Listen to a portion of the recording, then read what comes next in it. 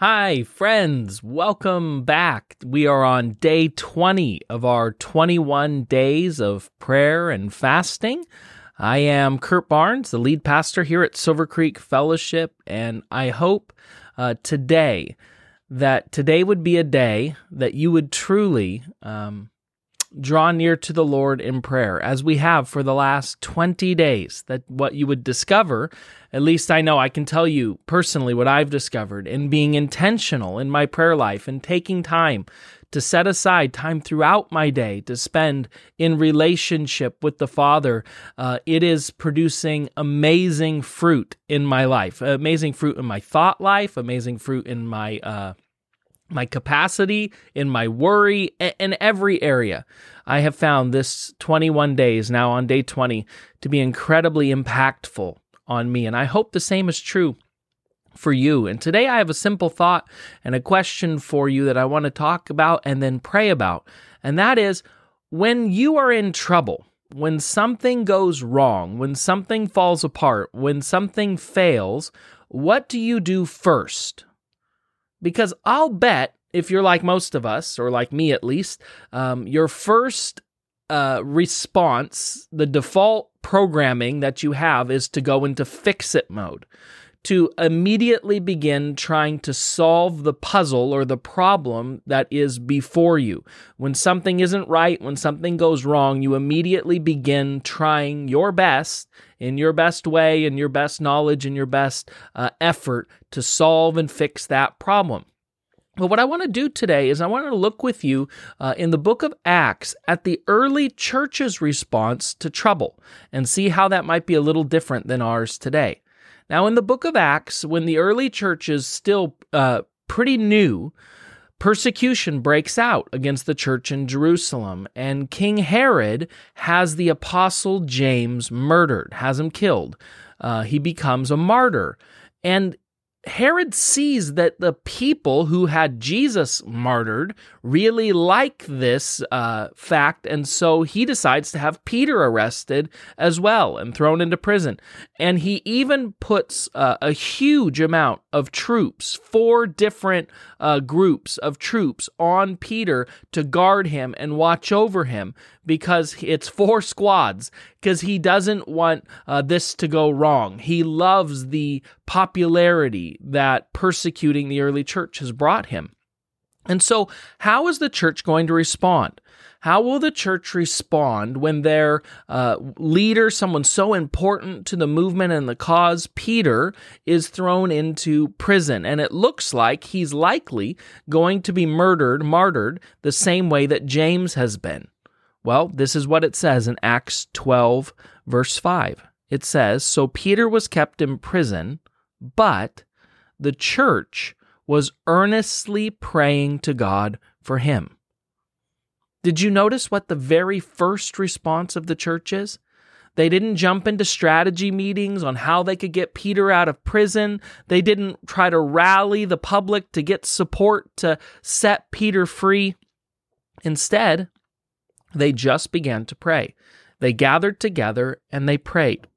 And friends, I want to encourage you today. What are you trying to solve by your own strength and with your own wisdom that God is willing to help you with? What are you trying in fix-it mode to fix, to solve, that God actually would help you and lead you? So I want to encourage you. For many people, Proverbs 3, 5 through 6 is a life verse or a really important verse. And this is what it says: "Trust in the Lord with all your heart. Lean not on your own understanding. In all your ways, acknowledge or submit to him, and he will make your path straight." Friends, I want to encourage you today to learn, when you have trouble, when you have difficulty, when you have fear, when you have frustration, to stop and pray first. Stop and spend time with the Lord. Stop and cry out to God. Stop and listen to God and see if God just might provide that miracle, or that he might speak to you a direction or lead you or calm you or guide you, because he promised that he would. If you know the rest of the story, God miraculously shows up. During their prayer meeting, God sets Peter free from the jail. And when Peter shows up at the house where the church is gathered together praying, they can't even believe that it's true. Friends, I want to encourage you today. Let's stop. Let's not trust our own wisdom and understanding. Let's not go into fix-it mode. Let's not wait till the situation is so bad that there's no hope but prayer.